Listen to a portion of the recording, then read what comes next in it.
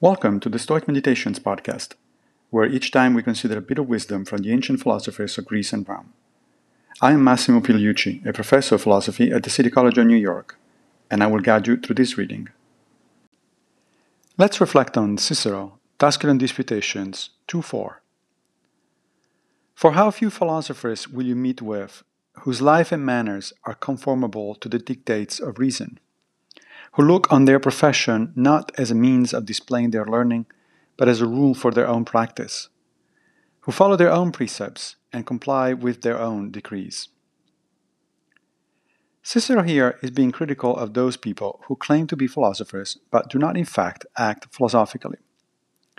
These are people who love to hear the sound of their own voice, or who are vain enough to feel the need to display their learning to others. But they're not wise enough to actually live in accordance with their own precepts.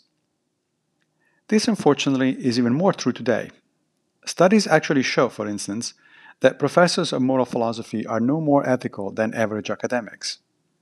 Indeed, many academic philosophers simply do not see it as their ethical duty to live philosophically. For them, it's just a job.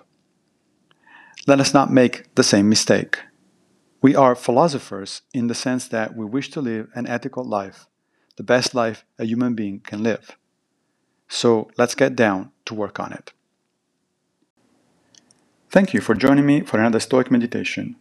I will be back with a new episode very soon, if Fortuna allows, of course. If you like this podcast, please consider supporting it by opening your browser and going to anchor.fm/Stoic Meditations. Also, please take a minute to give the podcast a good review on whatever platform you use to listen to it.